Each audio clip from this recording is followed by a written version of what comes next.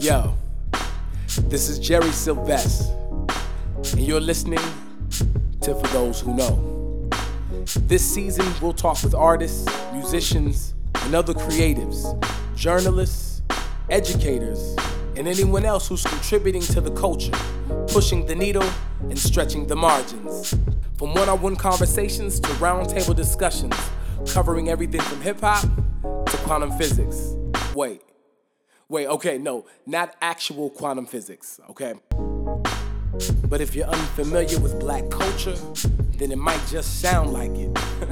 Addressing the world the only way we know how, talking about it. Everybody has a story to tell. These are just the ones you should know. Let's go. If this is your first time listening, where you been? If you're a returning listener, welcome back. Yo, this is episode 8, and you're listening to For Those Who Know. I'm Jerry Sylvester.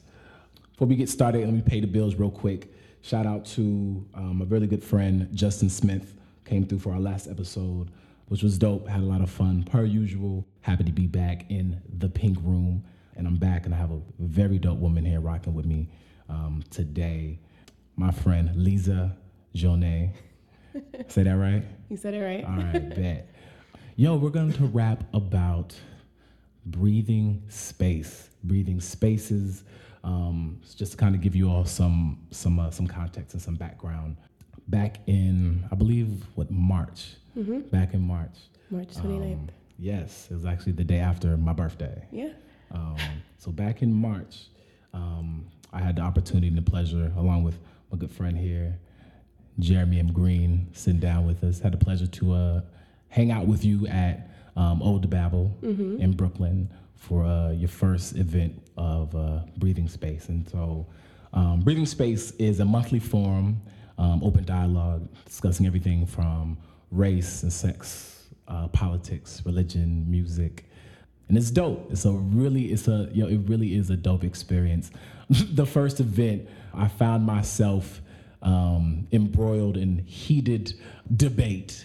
We're just engaging in dialogue. This is conversation. Because men and women should be able to just engage in it. And women are afraid to take a chance. Absolutely. And I think that's a big problem. Absolutely. Because if I'm going to talk to you for 20 minutes and I'm smiling at you and I'm like, talk to you for 20 minutes, take a chance. I can say, we have to remember that men also don't want to be rejected the same way we don't want to be rejected. Tell me about Breathing Space. You know, how did it come to be? You know, where the name come from? You know, why'd you create it? Now, granted, I'm just kind of throwing like a lot of questions at you. You know, but I am interested about you coming up with this idea, along with Free Speech. Shout out to Free Speech that you co-partnered the event with. Mm-hmm. If you know anything about Free, then you know about I Spy, No Wi-Fi, one of the dopest, amazing underground parties here that goes down in Brooklyn. So let's rap about that. So I can probably answer all those questions in one breath.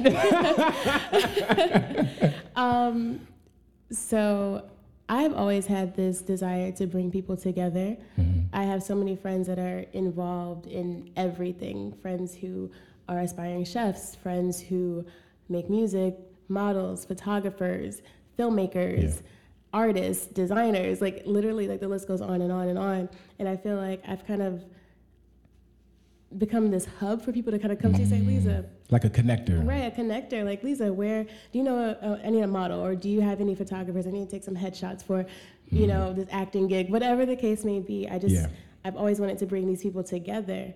So a little over a year ago, Free came to me and a good friend of mine, Lily Lopez, and was like, hey guys, I want to do something like cocktails and conversation. Mm-hmm. I was like, that sounds like exactly what I want to do. So I was all in. Lily was like, okay, but Lily's this dope artist, so like she wasn't really fully invested, and she kind of like stepped to the side. But like Free and I were working on it, kind of lost sight of it. We presented the idea to Old Babel before like losing sight, and then like the owners, 2 Black women of Old Babel, they were shout out to them. Yeah, shout out to them. Shout out to Black women doing things. Absolutely. They were on board. But again, we lost sight of it. This past December, I reached out to Free and I was like, look, I still want to do this. Yeah. I've always had this in the back of my mind. We have the venue. You're a dope DJ. Yeah. I want to bring people together. Let's collaborate. Let's just get it done.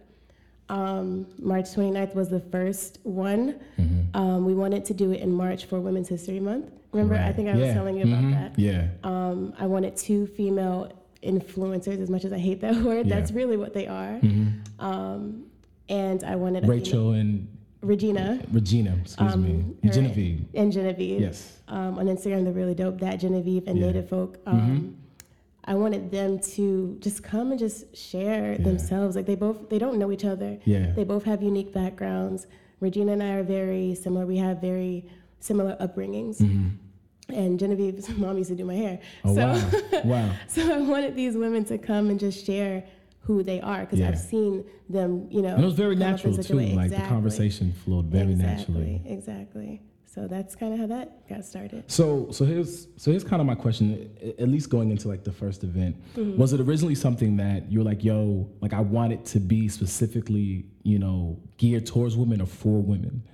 Because when I got there, you know, of course, you know, it was a lot of women, but then it was also like a mixed room. So it was like men and women. When I was like, okay, yo, this is dope. You know what I mean? But I know, you know, you had mentioned, okay, I wanted something for women's history. So was it something originally that you were thinking like, yo, I want this to be a space for women? Not originally. Okay. I just know that I know the first event, that's what we were aiming towards. Okay. And then it just kind of became this space for that. Like Genevieve invited a lot of, you know, women that she knew, a lot of powerful women from various, you know, backgrounds. And it just became a space for them. And that was great for me because I was just like, damn, these women are dope. And they're at my event and they're talking about some crazy shit right now. Like, so it wasn't meant for that. And going forward, it's not necessarily meant for that. It's really meant to just bring so many different people together, male or female, whatever you identify as, really. So, Why is this important? Like, why do you think that, not necessarily just having the event itself, breathing space, but coming together and having these engagements and dialogue, why do you feel that that's important? Because we're not having them. We go to parties. I can even say it, you know, I'm guilty of it. This past Saturday, I was at a party and I had my phone out the whole time. You know, like, granted, I mean, I'm not going to be talking or engaging in conversation at a party, but it's a different kind of environment. We get so caught up in going to happy hours, going to, you know, the day parties, going to and documenting it, and not really being in the moment. Exactly. And this forces you to be in the moment. It forces you to think. It forces you to voice your opinion and be challenged and challenge others. And actually, it kind of goes to what the most recent forum with Corey. Shout out to Corey Towns. Really funny, amazingly funny dude. I'm so glad he was on board for that. Oh my God. Corey is jokes. You know, but it was about, you know, I guess this balance between, you know, the digital life, or like our social digital life, and our real life, right? And it's interesting because I know all of us, like, we all live in like these social spheres, and it's like, yo, can I really be having this much fun if I'm at an event and I'm like, I'm on my phone and I'm documenting it, right? And I think what's dope is that breathing space allows us to kind of, you know, disengage to re-engage, you know, to put the phones down, turn it over, you know, and kind of really go back to like those one-on-one conversations, you know, and we talk about some real shit. It get like the last one was deep. That, honestly, I did not expect the room to get that quiet at that one moment. Yo, it got deep, but it was dope though. It was dope and it was honest, and I think that's what I really appreciate about, you know, just the event itself, and I think like just the transparency and honesty from everybody in the room, and the vulnerability. Man, shoot, bro, I thought you had a bottle of wine over there. I was like, we up. I was like on a school night. Can't trick me like that. It's been a long weekend. But no, that's what I think is really dope. So you're one of the moderators, or at least one of, you know, the creators of the event. But over the last few events, you've also been on the mic as well, right? So, you know, how is that experience for you? Like to kind of, to also, you know, you put the brain work into it, but then also to kind of like, yo, I want to infuse my experiences as well and kind of tap into some of those things that, you know, you want to engage on as well? Well, I will be honest, and I said it at the last event, Yeah. public speaking is not my thing at all, but you've been doing a lot of it lately. I have. It's even this, like, this is a lot and so rewarding. You Yeah. have no idea. But I love being on the mic at my own event because I'm showing more of who Lisa Janae is to people who came out who only know me through social media.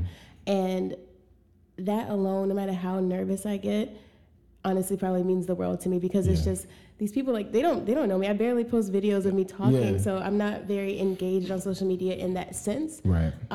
So it shows them who I am. Right. Because social media really only gives you kind of like a snapshot or a caricature of like who we are, like in moments. And now some of us, you know, are honest enough to even like post maybe like some of like the darker times. Yeah. Right. But more or less it's kind of like it's, you know, bubblegum and sunshine. So it's people like, oh yeah, like, yo, you're living your life. Curated. Yeah, considerably.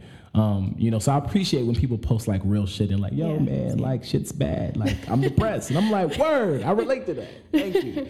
You know, and on that point, like, yeah, you've been doing a lot of other speaking. So I know you were at an event, the orchestra, part of She's the Brand. Yes. Yeah. Did a little bit of research. Okay. You know, and so you were on a panel as well, you know, also talking about, you know, your art and your craft. You know, what was kind of some of those things that y'all talked about there?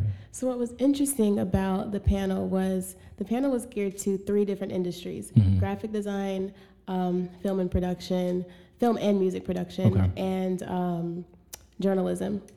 And I was like the one there that I'm not married to any one particular industry. Yeah. I've kind of dabbled in a little bit of all. So I guess I broke the monotony, you know, of what was on display there. But some of the things they talked about were hard. Like some of the questions were hard for me to answer and I guess even engage in. But why so? Because one question was like, who's one person you've always wanted to interview? Yeah. And I couldn't really answer that question, but I could say Sonia Sanchez, and not to interview her, but just to literally sit in the same room. And if anyone follows me on social media, knows that she is my favorite writer. I think I quote her more than anyone else. But some questions were geared towards like, how do you handle people who don't support you, like your family members or your friends even? And one thing I was able to talk about was like, I was able to kind of like cut the weight, you know, people that were holding me down and holding me back from, you know, not reaching your potential. Exactly. Yeah. Like I've been drawing all my life. I've been writing all my life, but I have friends or had friends in high school that just were more concerned about the turn up and not really the turn down and like, hey, let's just sit and talk. Let's, you know, let's just chill. So, yeah. So it's interesting because I went over just some of like the panel and the panelists, people over there and in the event itself. That also kind of goes back to breathing space, like having opportunities to have conversation and discussions that, and we kind of talked about this offline, in a way is about like the lack of access to some things. Yeah. You know what I mean? So it's like, how do I know that I'm good or I'm dope at X, Y, and Z if I've never been presented with an opportunity to do those things? Right. Or how do I know that, you know, I'm interested in this if, you know, I have no role models, or at least no one visible like in my space that I can kind of look to and be like, yo, like this person's doing this thing or this woman's doing this thing. Like she looks like me, sounds like me. You know, I relate to her. You know, and I think you're in a position where, you know, there's a lot of young women that are looking at you and they're like, yo, like Lisa's doing X, Y, and Z, and like she's bringing people together. And that's kind of, and I felt that too. Like even before this, I was like, yo, like you're kind of like, you are like a connector, you know, of many sorts. And I think, you know, that's dope, man. You guys gonna be blushing?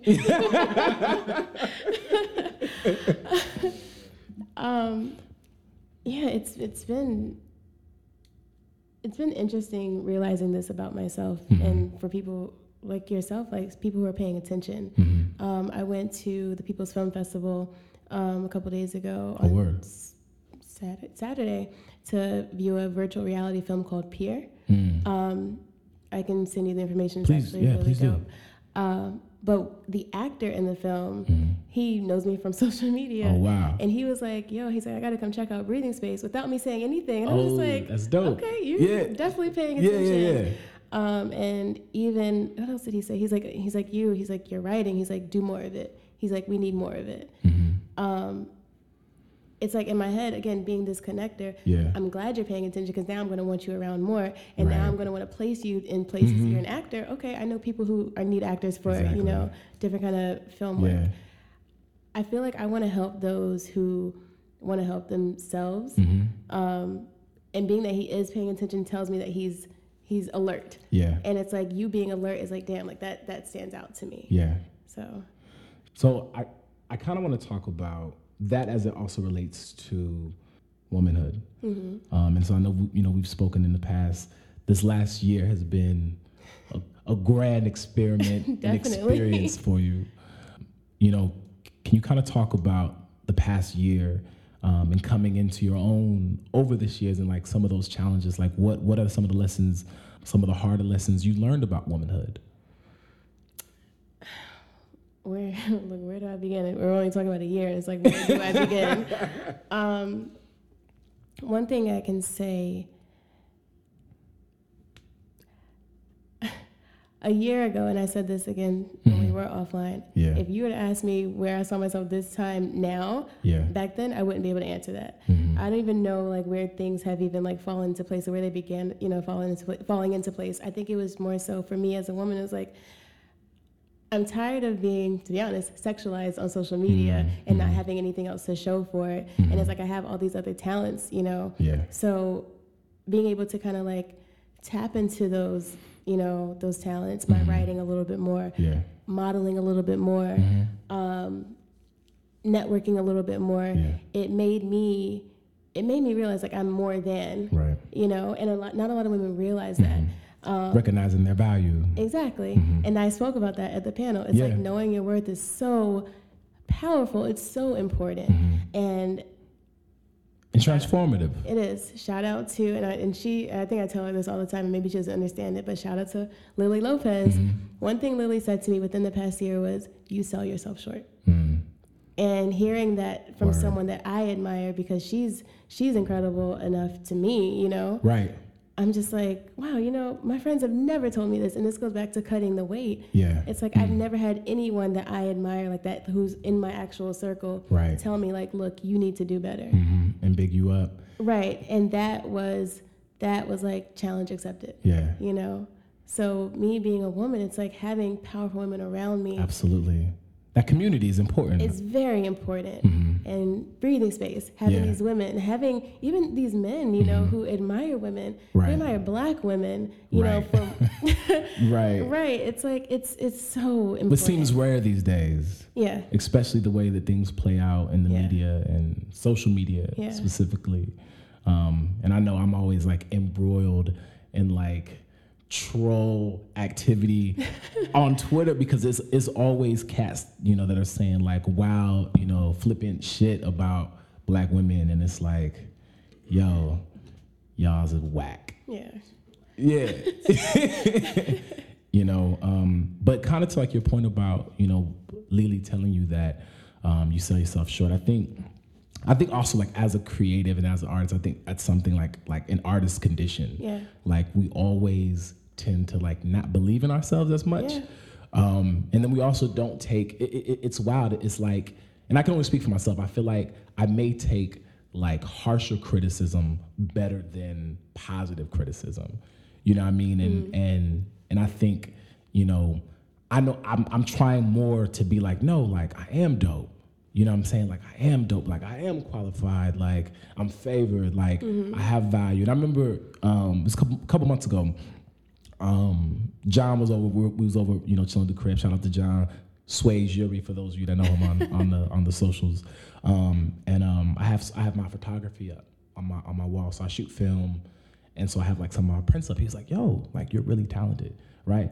Like, and I played it off. I was like, "Oh yeah, cool, whatever, thanks, man." Like, and kept it moving. You know what I mean? And then like I really sat it, and I'm like, "Yo, like a friend of mine who I admire." I admire his work and the things that he does, to take a moment and be like, yo, like you're talented. And I think we don't sit in that enough when even the people that see us every day are like, no, like you are dope. Like I recognize something that you're doing. And I think I think that is necessary. Like, we need that. Yeah. You know what I mean? As opposed to just like, you know, downplaying and be like, yeah, you know, it's whatever. Like, no, like, it's not whatever. I think it's also like we really need someone that looks like us. So one of my closest friends is a guy. Mm-hmm. I've known him going on 6 years now. Mm-hmm. He's been saying since he's known me, Lisa, do this, Lisa, do that. Yeah. You can do this, you can do this. Like, literally being my biggest supporter. Mm-hmm. But until I met someone that looked like me, Mm-hmm. a female, Mm-hmm. and for her to say that, it was like, you know what? Yeah. I can do this. I could definitely do this. Yeah. I can be successful at this. Mm-hmm. And again, this past year has been It's been a whirlwind for you. definitely, you took the words right out of my mouth. But that's dope, though. Yeah. That's dope. And I guess not to get too personal, but I remember, like, I went into your previous job looking for you. Yeah. Everything's been happening. I got fired the day after my birthday. And that was probably the best feeling. The week of my birthday, I was so emotional, and I couldn't figure out why. It's like every day leading up to March 23rd, Yeah. it was like, damn, I could walk out right now. I could walk out. They wouldn't even care. Yeah. I could leave right now. I could not show up tomorrow. They wouldn't even care. I show up to work the day after my birthday, after having my birthday off. Yeah. And they were just like, yeah, you should have seen this coming. When I didn't, it's funny, I was let go because, again, knowing your worth Yeah. is Yeah. so powerful.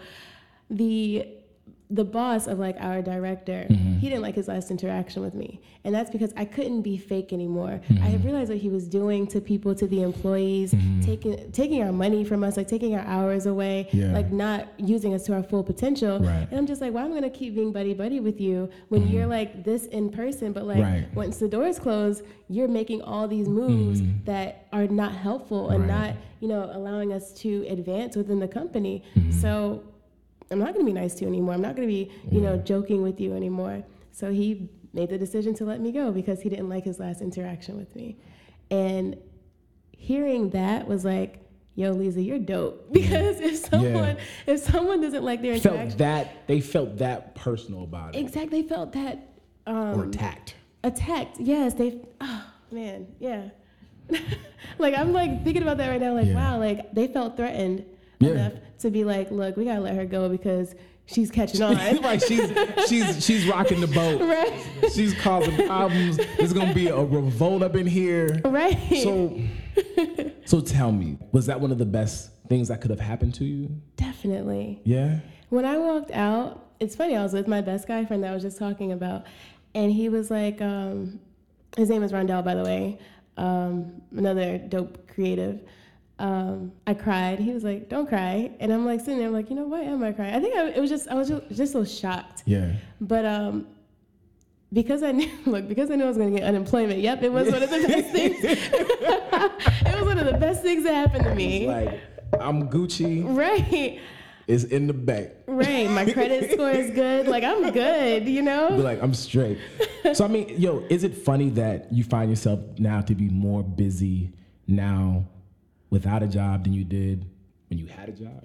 It's amazing how that happens. It's amazing. Even just, it's like I spend Or a lot of productive. I don't want to say busy because people. Yeah. Let's say productive because you could be busy and not doing shit.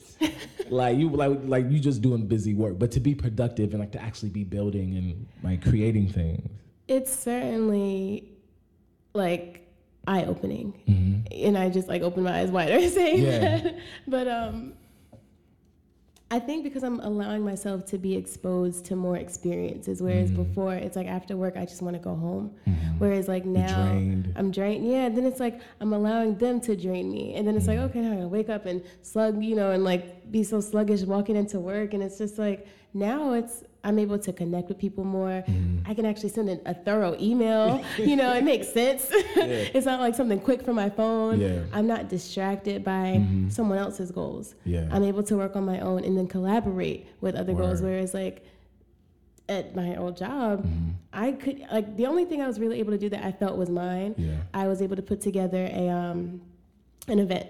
Which kind of also helped, with prepare me for breathing space. Yeah. And I literally, my director was like, "You're in charge of everything." Gave me his credit card. It's like, run it. Yeah. And I was able to facilitate one of the best get-togethers that we had. It was actually our most profitable event that we had. They missed out.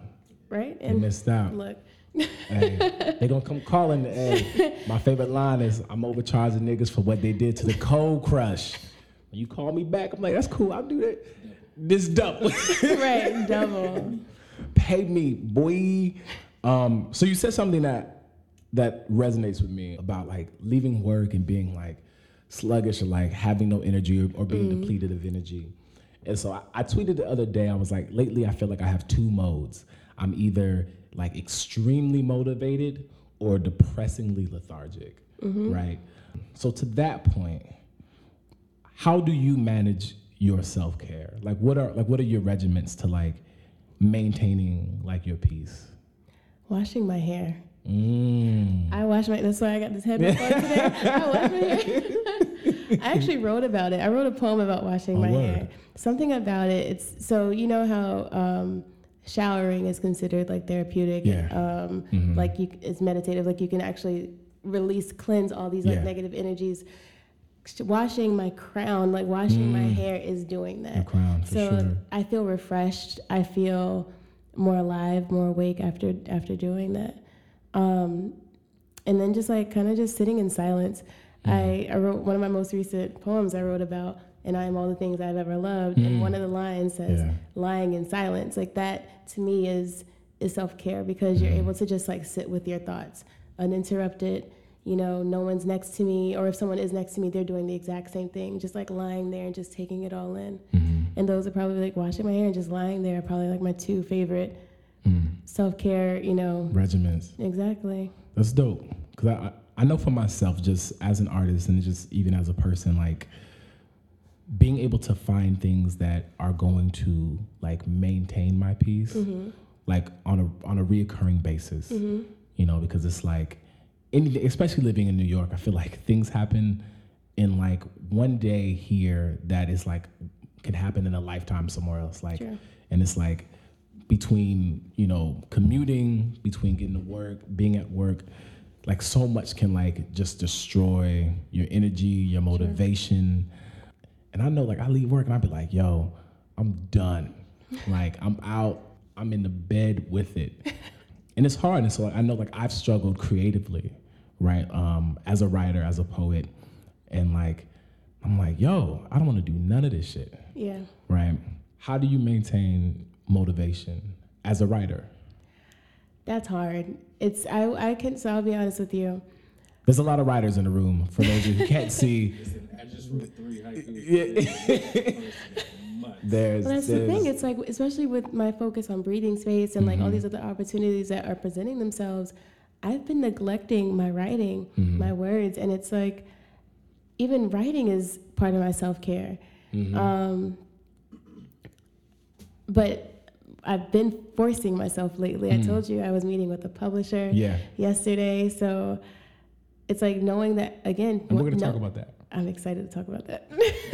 But like knowing that people are paying attention, and like even on Saturday with the guy saying, oh, you need to write more. And I'm just forcing myself to put words on paper, to read, and have conversations.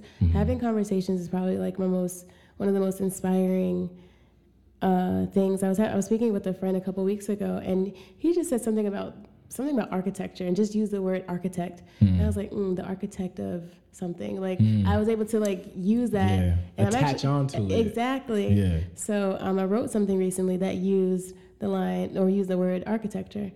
So that's dope. I love when that happens. You be like, yo, are you listening? I'm listening. Keep talking. I need just like like, yo, I need to like. I used to write ill shit sometimes. Like I'll be watching like someone say something dope in a commercial. I'll be like, ooh, I like that. I'm gonna run with that bit. But it's also like I think as an artist, as a writer, it's like leaving yourself open to those moments. Right. And I think when you're so bogged down emotionally, it's hard to even like find that connection. Because you're closed off. All right. So I kind of want to pivot back towards creating spaces. Okay. I want to know, what kind of advice would you have for young women trying to pursue dreams, passions, and trying to create space for themselves and for other people that look like them. It may sound like so cliche, but it's just trusting your gifts, trusting, what you're good at, doing more of what you're good at. Like you said, like you've even viewed me as like this connector. Had I believed that I could really do this, even before Free presenting this idea to me, Reading Space would have been around years ago, I'm not saying, also, and just trusting, your journey and trusting the time. So not saying that I'm not appreciative that it happened, later. When it happened, yeah. Or when it happened, but it's like just knowing, like writing. I've been writing since I was in 6th grade. And I remember when I was in high school, so what, the next year? So I was telling him that I went to high school from 7th to 12th grade. Did I ever tell you that? Yo, y'all had mad unorthodox high schools out here. It makes no sense. Even still, I'm just like, that's weird. Anyway, we had a poetry club. What? Yeah, we did. And had I trusted myself as a writer, that poetry club I would have fostered a better writer, in Lisa. Like I would have fostered, I'm speaking in third person, it's weird. But like I would have fostered this, this person, especially with all the people that I have admired for so long. Sonia Sanchez, who I've been a fan of since I was a kid, watching Love Jones, which actually also inspired Breathing Space a little bit. That's dope. But yeah. Okay. It's just like, sometimes I'm Darius, sometimes I'm Savon. That's a little inside joke. I'm gonna say less though. But my head is like, it's inside, but I feel like I kind of get it because that's one of my favorite movies, and I know. Yo, we can talk about that offline. But like it's also on my dating profiles. Like So like on my Soul Swipe and like my Bumble, like it says sometimes I'm Darius, sometimes I'm Savon. I swear, if these women get that, you found wifey. That's it. I'm like, that's it. I'm like, yo, you already know you the one. And it's funny, and not to move too far, but I remember I had told that to this young lady that I met, and she was like, that's interesting. And so she was like, well, which one are you for the women that you meet, right? And I was like, well, that's totally dependent on the woman. Like, I'm like, she usually chooses and decides which one I am. But I know that I embody like both these individuals. But as far as like the dating world or like the dating experience, like, yo, that's totally dependent on the shorty, like what she sees and what she feels. Okay. But we could talk about that. Okay. But I'm interested in this conversation. So I'll tell you one young lady who looks up to me tremendously is my little cousin. She's 14. She's killing it in basketball right now. And I'm just like, damn. Out here? No, in Richmond, Virginia. Okay. Her name, I'm going to shout her out. Her name is Janisha. I'm going to send it to her. Like, look, Janisha, you need to listen to this podcast. I shouted you out. But I remember I was her age and I tried out for the basketball team. I think I missed like 2 practices, so I didn't really know what was going on when it came time for tryouts. All I know is that I didn't make like the varsity team or, back then, if I had the same mindset I had now, I would just try again, But back then I was just like, hey, get the fuck out. What did I have? Like, no, I'm over, And I just didn't trust myself. Right. I didn't trust myself. And that's something I would tell anyone listening, any younger woman listening, just like trust what you have, trust these talents. You're not going to have people that are going to support you at all, if ever, But if you support yourself, if you trust yourself, you have no idea where things can take you. Yeah. Got emotional there. Nah, that's all right. Word. Well, we're going to take a quick break. Okay. And then we'll be right back. Cool. Okay. Yo, during this quick commercial break, I want to take a few minutes to tell you about an amazing new product and introduce you to Mansour Sharp. It was created with the urban renaissance man in mind. It's the perfect facial hair product for men of all shades and men of various hair types. They take pride in skillfully handcrafting each bottle to precision. All right, fellas, now listen up because this is where it gets good. Summer Solstice is a premium beard oil that embodies a light, non-greasy formula that harvests a smooth, shiny, and well-conditioned beard. And beyond that, the fragrance is amazing. I've tried it, I was out here flourishing, had my beard looking and feeling luxurious. And these are just some of the benefits. Moisturizes skin, improves hair texture, rejuvenates skin cells, eliminates beard itch, promotes hair growth, and helps with inflammation. You can get it for your bae, or maybe that special friend who you secretly want to be the bae. Yo, either way, Summer Solstice is not just a hype move, it's the right move. And find out for yourselves at MonsourSharp.com.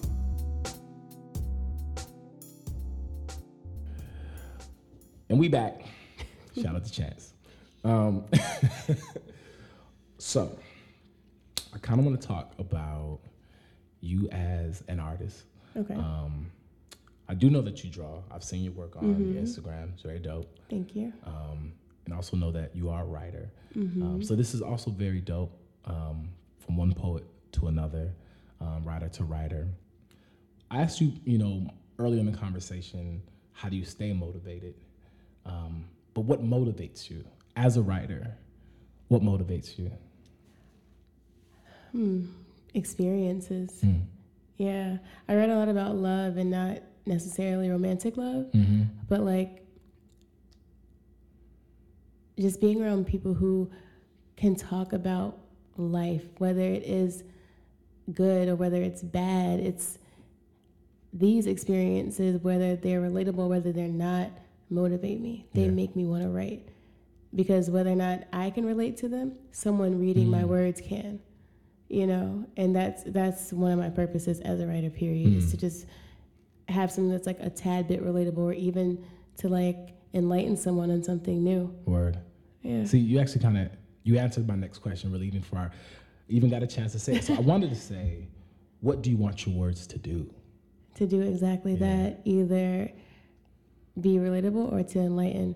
I think it's so great when I can read something and it's a story that is not my narrative whatsoever, but it's like, it's inspiring. It does something. Yeah. It makes me feel something. It resonates on some level. Exactly. And it's like, I feel like there are so many writers out there, and not to downplay their art whatsoever, but it's like, someone's like, we read a horoscope, and it's like, yo, this is my horoscope, this is for me, when it's like 50 million other people are reading the same horoscope. And saying the exact same thing. So it's like, I feel like for me as a writer, it's like, again, I'm going to refer back to the poem I wrote, and I'm all the things I've ever loved. Like, this is me, this is my story. I'm talking about Dottie Peoples. Not many people know who she is, but she's this amazing gospel singer, and my mom used to sing her music. So it's like, I wrote that for me, but if like someone can read that and maybe not understand who she is, but maybe want to look her up, like they want to learn something, that to me is powerful. Yeah, that's dope. Thank you. I know I've always said, based on my personal life experiences, and not just even just as a writer, just my experiences in general, just as a person, I've always felt that my experiences are not for myself. Like the things that I go through and have gone through have always been for other people. Yeah. So I know that like some of the most ridiculous hardships, everything from, losing my mother, to, moving to New York. Like, I know that these stories, or if you will, they're for other people. I totally agree. So I lost my mother as well. I don't know if we've ever had that conversation. I don't think we have, no. So she's actually the reason why I moved to New York. My mom died in 1997. She died from a sickness called sarcoidosis. I'm familiar. And a friend of mine lost her mother within the past 5 years, maybe somewhere around that, of the same sickness. Wow. So it's like my story, which happened to me, 20 years ago now, can do something for someone whose story is more recent. Yeah. Same. So I think that's pretty incredible, because like when she and I met and she was like, wow, my mom died of the same thing, it was like, I was like, damn, I've been mourning all this time, but now it's like, I can show you how I've healed, and I could be there for you. I I primarily moved to New York for the exact same reason. Yeah. But me coming to New York was part of this larger dream that I've told her all of my life, that like, yo, I want to live in New York. Yeah. You know, I want to be an artist. I want to be a musician. Yeah. And so me coming here was a great part of like that fulfillment of like staying true to the things that I told her I was going to do. You know what I mean? And so I have this thing where I'm like, you know, one time for Ma Dukes, like before all my shows, like I give it up one time. Cause I'm just like, cause the thing is like the path that I'm on now, a lot of it has greatly to do with how, one, my mother has affected me, and then also how like her passing has affected me as a person, even as an artist. You know, so. That's funny. So that's even like for me, my mom has not, she had never traveled outside of the country. So traveling is big to me because I feel like every time I go somewhere, I'm going there for her. Yeah. I'm experiencing this for her. And I even wrote about it. I said something like, so I'm obsessed with the moon. So I always, whenever I'm feeling down or something like that, if I look up and the first thing I see is the moon, to me that's my mom looking down at me saying, you're fine, like I got you, I'm here. So whenever I travel somewhere new and the first thing I see is the moon, granted, obviously we're gonna see it regardless, but it's like for me, this is what I've created for me. Like this is my safe space. So that's my mom saying, I'm here with you. I'm experiencing Thailand with you. I'm in, you know, wherever the hell I'm going next, I'm there with you. You know. But I feel you on that. It's like you're doing things because it's in the back of your mind. You know they're watching. Yeah. You know they're here. You know they're so appreciative of their child. Yeah. You know. So. Since we're here, all right. In my investigation, my research, if you will, I know that back in February you were part of a Black History Month photo series called We Are Joy. We Are Joy. Shout out to Laurent. With yes, I follow him on Instagram. He's so dope. Amazing photographer. Yeah. And he worked with OK Player. And in it, you told a story about being in the third grade and being the only Black person in class, and how your mom came up to the school to like talk to them like, yo, why is my daughter like the only Black person in this class? And you talked about how, you know, though nothing happened from that, but for that to be recognized. And it kind of hit me. 'Cause one, I relate to that. And then two, you know, like I said, just thinking about my mom and that experience. For you, you know, what was it about that experience that still sticks with you? It was the first time I had ever seen or witnessed my Blackness fought for. And probably one of the only times that I've seen it fought for from like a parent or a caretaker. Yeah. And it was also one of like the last memories I have of my mom because she died when I was in third grade. So she actually died like a month later. Wow. So yeah. So what that has done, it's crazy. I told you when I was in high school, you know, even though my school is very diverse, it was predominantly white. Yeah. It reminded me that I am a Black person, you know, and that's why I think that experience is still so real to me. And I feel like it's so, it's probably not gonna make sense, but it's so now, like it's so current. Like it happened in 97, but you can easily see that happening now. Definitely. You know? Yeah. And with all that's going on with, you know, Black Lives Matter, with Say Her Name. Yeah. It's like to literally have my mom have the one, you know, this woman say something ain't right. You know, let me go check this school because I want my kid to be around other people that look like her. And you know, and I read that and I saw it as being twofold. Like I saw it as being that, like, yes, like your mother recognized that there's this disparity that's happening here. But then also as a parent and as your mother, she recognized that there's something that as a nurturer that my child is lacking that I recognize that they also need. And that's not being here and it's not being met. And then for her to walk out that action and be like, yo, I'm letting you know this is something that I see. Like that's dope. I think that's really dope. It was also for me, it was like, it showed, since you're speaking about women and like this space for women. Yeah. It showed strength. Growing up, I only had my mom. So a lot of kids would say, "Oh, where's your dad? I'm like, I don't have one. Yeah. My mom is my mom and my dad, Right. So she did something that most fathers would probably do in that case. But my Right. mom being this single black parent, she did it for me. Yeah. So Would you say your mom was your first champion? yes, most definitely. My mom, just like witnessing her, to be honest with you, I'm going to just, kind of like skip through all the years that I remember. My mom's funeral was probably like the most packed I have ever seen a church. People were spilling out because people wanted to, like, they were just like, damn, Tina died. Like, let me, they couldn't believe it. My mom had so many people on her side. She was there for so many people.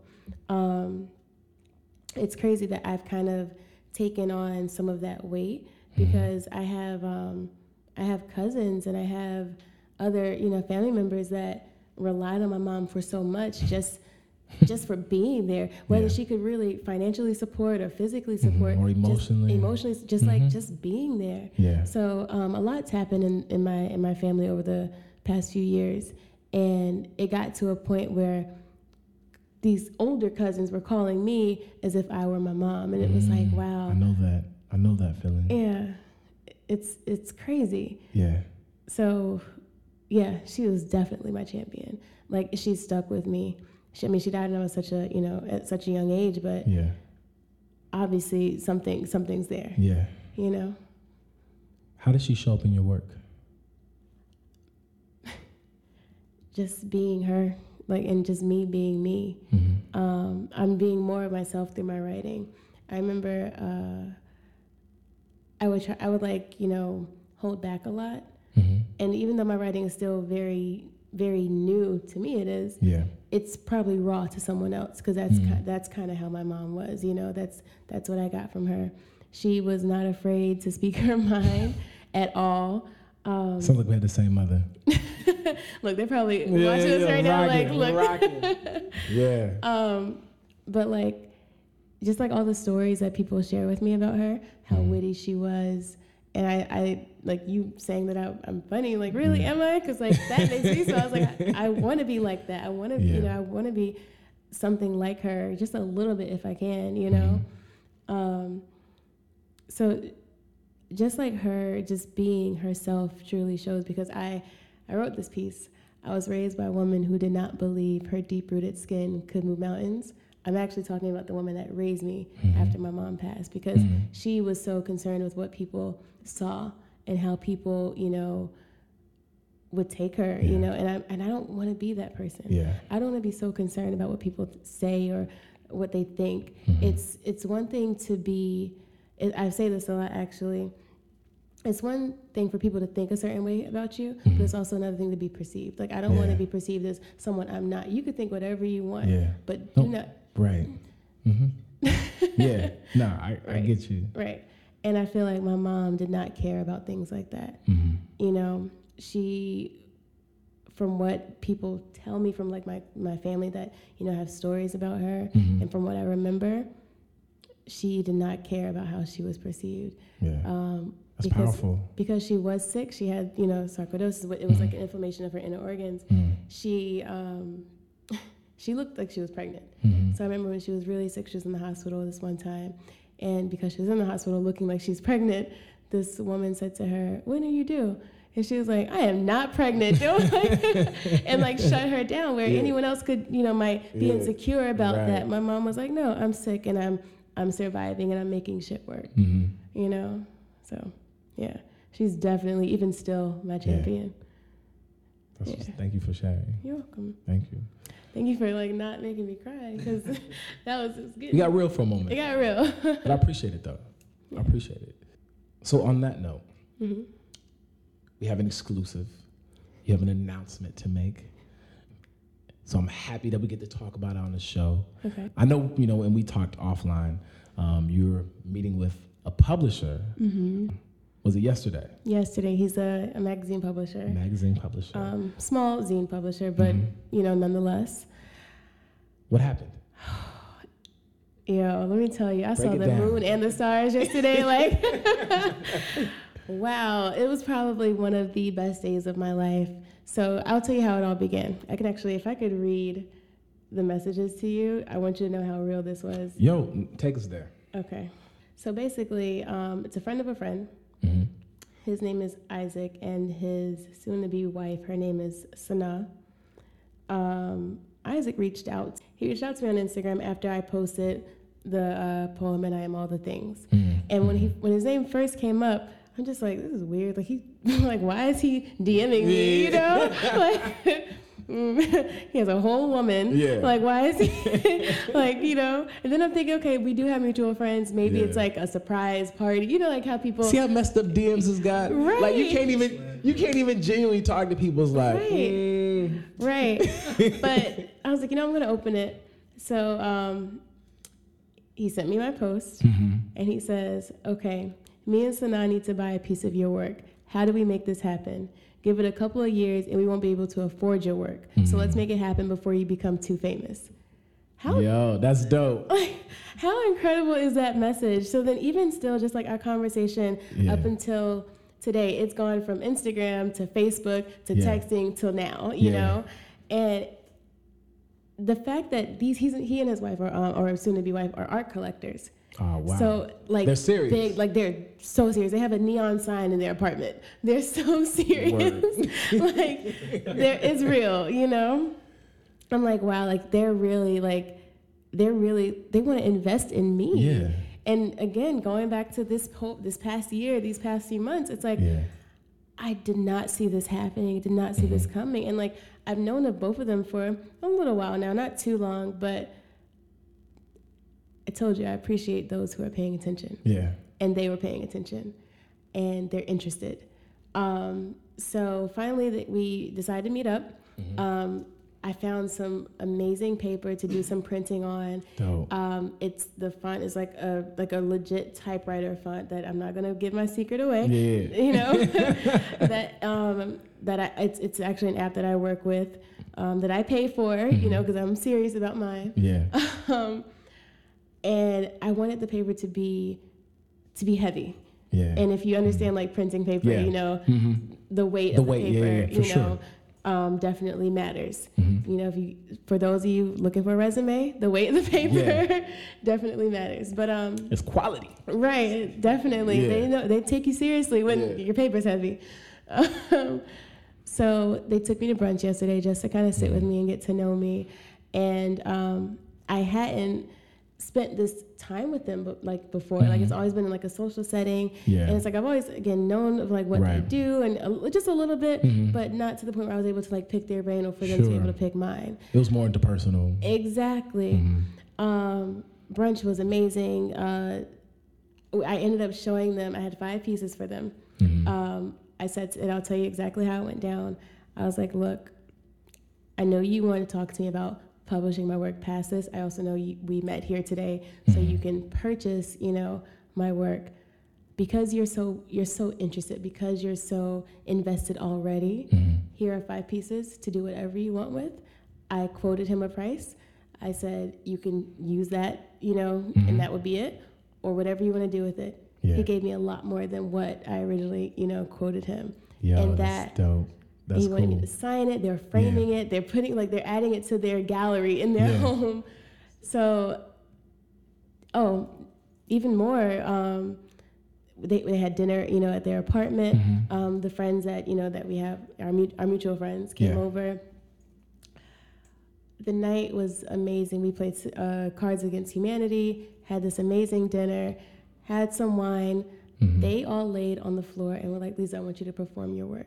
Oh, wow. And I performed my work, and I had my little, like, intimate audience. Yo, that's dope. And it's, like, to really have your friends. Like, I posted on my IG stories, like, this is legit what happened. My friends are lying around on this rug saying, encore, encore. That was probably one of the most rewarding experiences in my entire life, especially as a creative. When you have people that support you. That recognize you. Damn, like that, like I have That's chills fulfilled. right now, like, wow, it's so, it makes you know that it lets you know that you're doing something right. You're on the right path. Exactly. So the other part that I told you about offline, I'm not going to kind of touch on that too much. But those of you paying attention on my Instagram, it will be a discussion for sure. It will be a post for sure. All right. Well, congratulations. Thank you. But some things are in the works. All right. Like I'm a writer, yo. You are. Yo, and let me say, it's very inspirational to me, motivational to me as well. I said earlier, there's a room full of writers here. Jeremy is an amazing writer, amazing poet. He has 2 phenomenal books of poetry out right now as well. You know what? I'll put that in the show notes as well. But yo, all right, okay, we ready. But what a lot of people don't know, Jeremy knows this. I've been sitting on my first book of poetry for like almost 2 years now. I feel you on that. I've been sitting on it. Like it's the manuscript is on my desk right now. And I've been back and forth since I wrote everything. I've been back and forth about whether or not it's good enough or if I want to release it, if I want to put it out.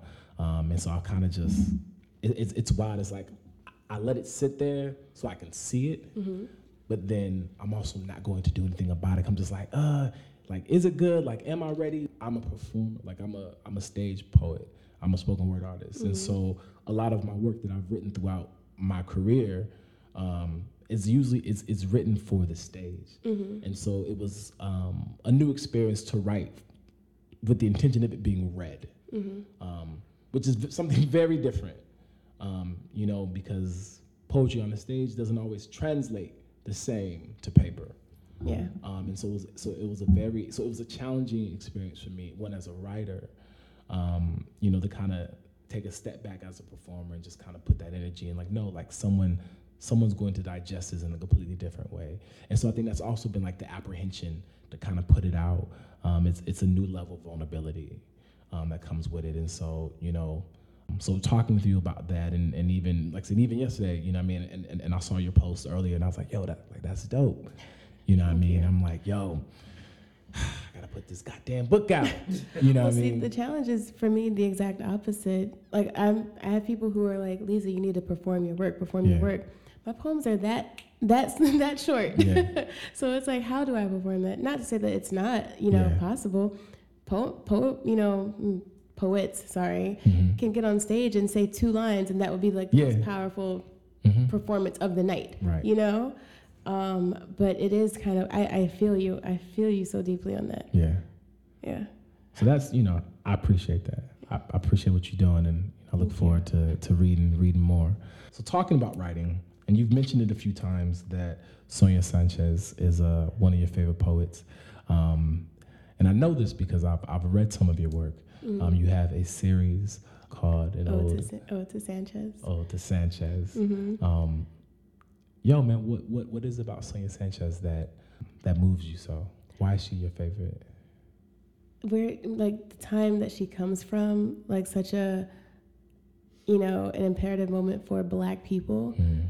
She's so radical. Yeah. We don't have voices like that anymore. And I feel like her words, match the narrative of today. Even like what I said, like with what happened with my mom, like, whatever was said back then is whatever, all that is old is new again. True.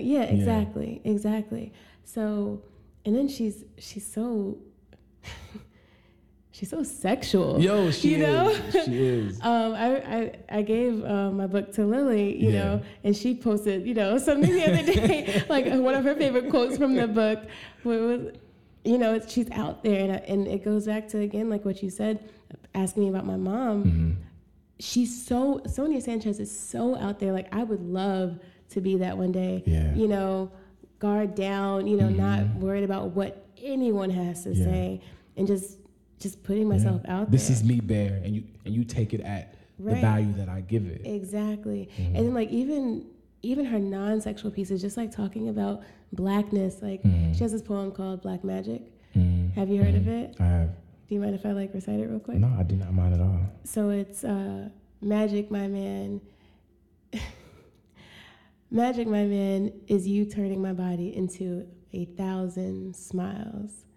Black magic is your touch making me breathe. She says it like that. Yeah, I know. I love. Oh my god. But it's just like, damn, like it's like what? Like you want to be a black man after hearing that? It's like I was about to say that about me, you know? Like damn. But no, she even like hearing her talk about it. So I listened to a lot of her work is on Spotify. Yeah. And she was talking about black magic, and she was referencing James Brown, talking about we need to jump back and kiss ourselves. Yeah. And I'm just like, that's so current. Like, we do need to. We need to appreciate ourselves. We need to be for ourselves, stand up for ourselves, absolutely, show up for ourselves. Yeah. You know, for our loved ones, for our brothers, for our sisters, and even those words are can sound so sexual, but they can also sound so non-sexual. Yeah. You know. Life-giving, empowering. Exactly. Yeah. Like just being in the space of a black person can turn your body into 1,000 smiles. Yeah. Being touched by a black person can be like, yo, I can see the world, you know, a lot clearer now. You know, it's pretty. She's dope. She is. Sonia Sanchez is incredible. They say Toni Morrison like invented words. I would say Sonia Sanchez invented poetry. Yeah. I rock with that. Yeah. That's what's up. And you know what? Some of my favorite poets are women, black women, right? Yeah. So your Sonia Sanchez, you know, your Maya Angelou's, your Nikki Giovanni's. Yeah. You know what I mean? Like, I heard her speak once. She had a lecture. Yo, she was just so goddamn cool. Yeah. Like, Nikki, she was cool. She cursed, and she kept it funky. Yeah. You know what I mean? And it was just something, you know, just very just open and real about the stories that she was telling and the poems that, you know, she wrote and that she read for us that night. And so it's just, like I think like as a poet and as a black poet, being able to tap into a certain kind of consciousness to tell certain kind of narratives and stories in this day and age that we don't have in the same breath that we did back then. You know, they come from a very different time and space where, yes, there are a lot of things that are happening now that happened back then. But I think like in terms of, you know, the kinds of black artists, like I'm waiting for like this new black reconstruction, you know, arts movement. And I want to be a part of that. Word. I think we all do. Yeah. I think we all do. Yeah.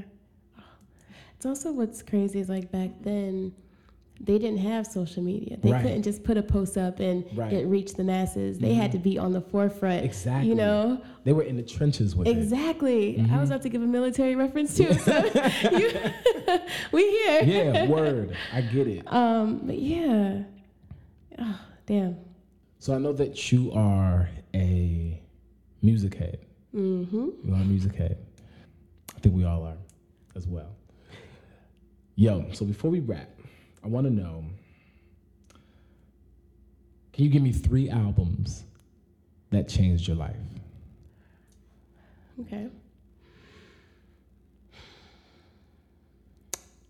The Miseducation. Yeah. Okay.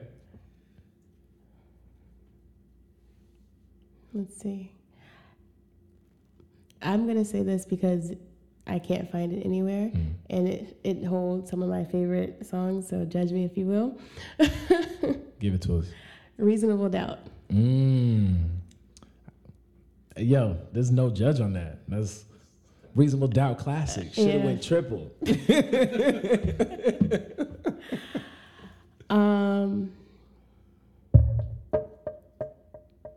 I'll give you one that's like a more recent. I can't really say it. Actually, no.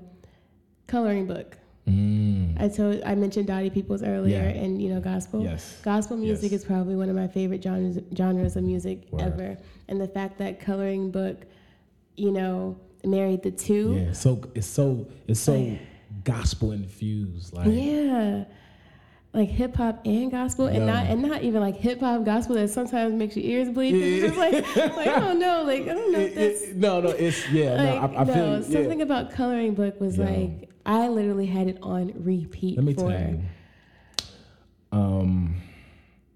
two things, right? So let's go back to Ultra Light Beam. Okay. All right. Which also is like an amazing record, but it's such a gospel record. Well, have you heard the original gospel song? The original, yes, I have. Oh my goodness, yes, Yeah. I have. Right. So I remember the first time I heard the record, like, yo, when Kelly Price came on, I broke into tears. Yeah. Like, because Kelly Price has always had that kind of voice. It's like, yo, that woman, she sings in a choir. She can blow word, right? And so fast forward to Coloring Book. The record towards the end of the album, when Kirk Franklin comes on and starts talking. Look, I might have it. 'Cause Yo, I might have added it to my favorites. I lose it every time. Like, Kurt breaks me down, yo. It's nostalgic. Yes. Nostalgic. It is. It breaks me down, man. Is it a blessing Finish Line or It is Finish Line. Finish Line? Yeah. It is Finish Line. Yep, I have it as a favorite Yo, too. Kurt comes on, and like I tear up, man. I'm just like, Yeah. I feel the spirit. The spirit comes over me. Well, then if we're talking about, gospel albums that changed my life, the Kirk Franklin, the New Nation Project? Yes. That is probably, That's the drum stomp on.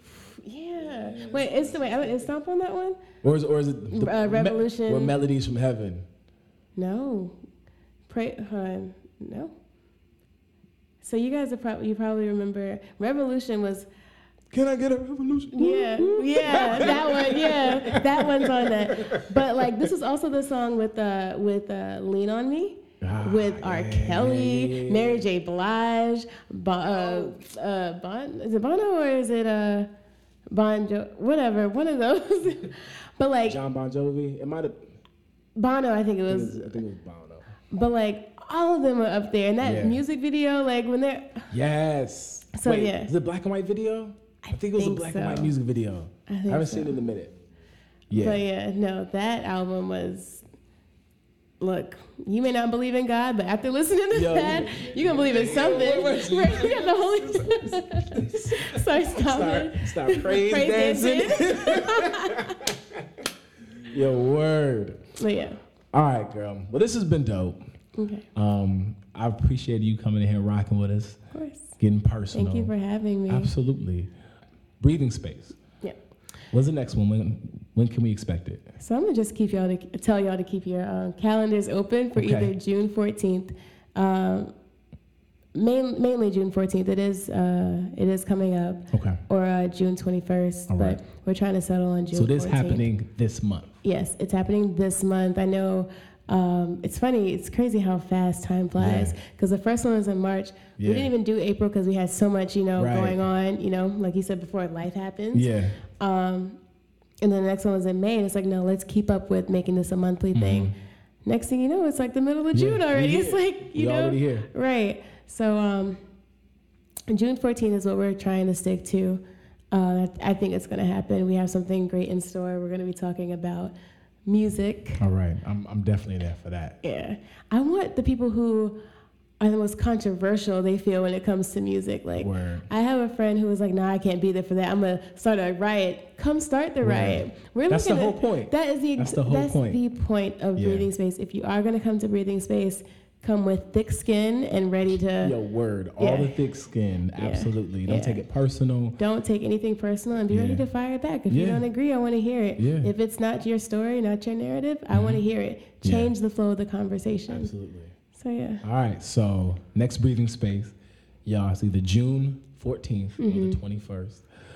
Lisa, where can people find you? Where can they find your work? Where can they support? So, Breathing Space first. I use hashtag the Breathing Space, but hashtag Breathing Space is also used. So keep an eye out for that. Follow me at Lisa Jonee, which is LeezaJonee, and that's my name across all social media platforms. So, yeah. All right, y'all. So as always, please listen, rate, review. Share the show. That's the only way we're going to get the show popping 10 and get it into places that we want it. We want to see it grow. We want to see it do really dope things. So if you listen to it, if you've been listening to it, shout out to everybody who's hitting me up, who I've ran into, who told me they like it. Cool. Leave me a review. 5 stars, please, because I feel like I'm giving you 5-star quality content. Yo, that's all I got. Hope you enjoyed. This was episode 8. We'll see y'all back shortly in a few short weeks. We're going to end like this. Continue to push the needle, stretch the margins, shift the culture. Everybody has a story to tell. These are just the ones you should know. Shout out to Sway Jury as the music rides out. Y'all, this is for those who know. Peace!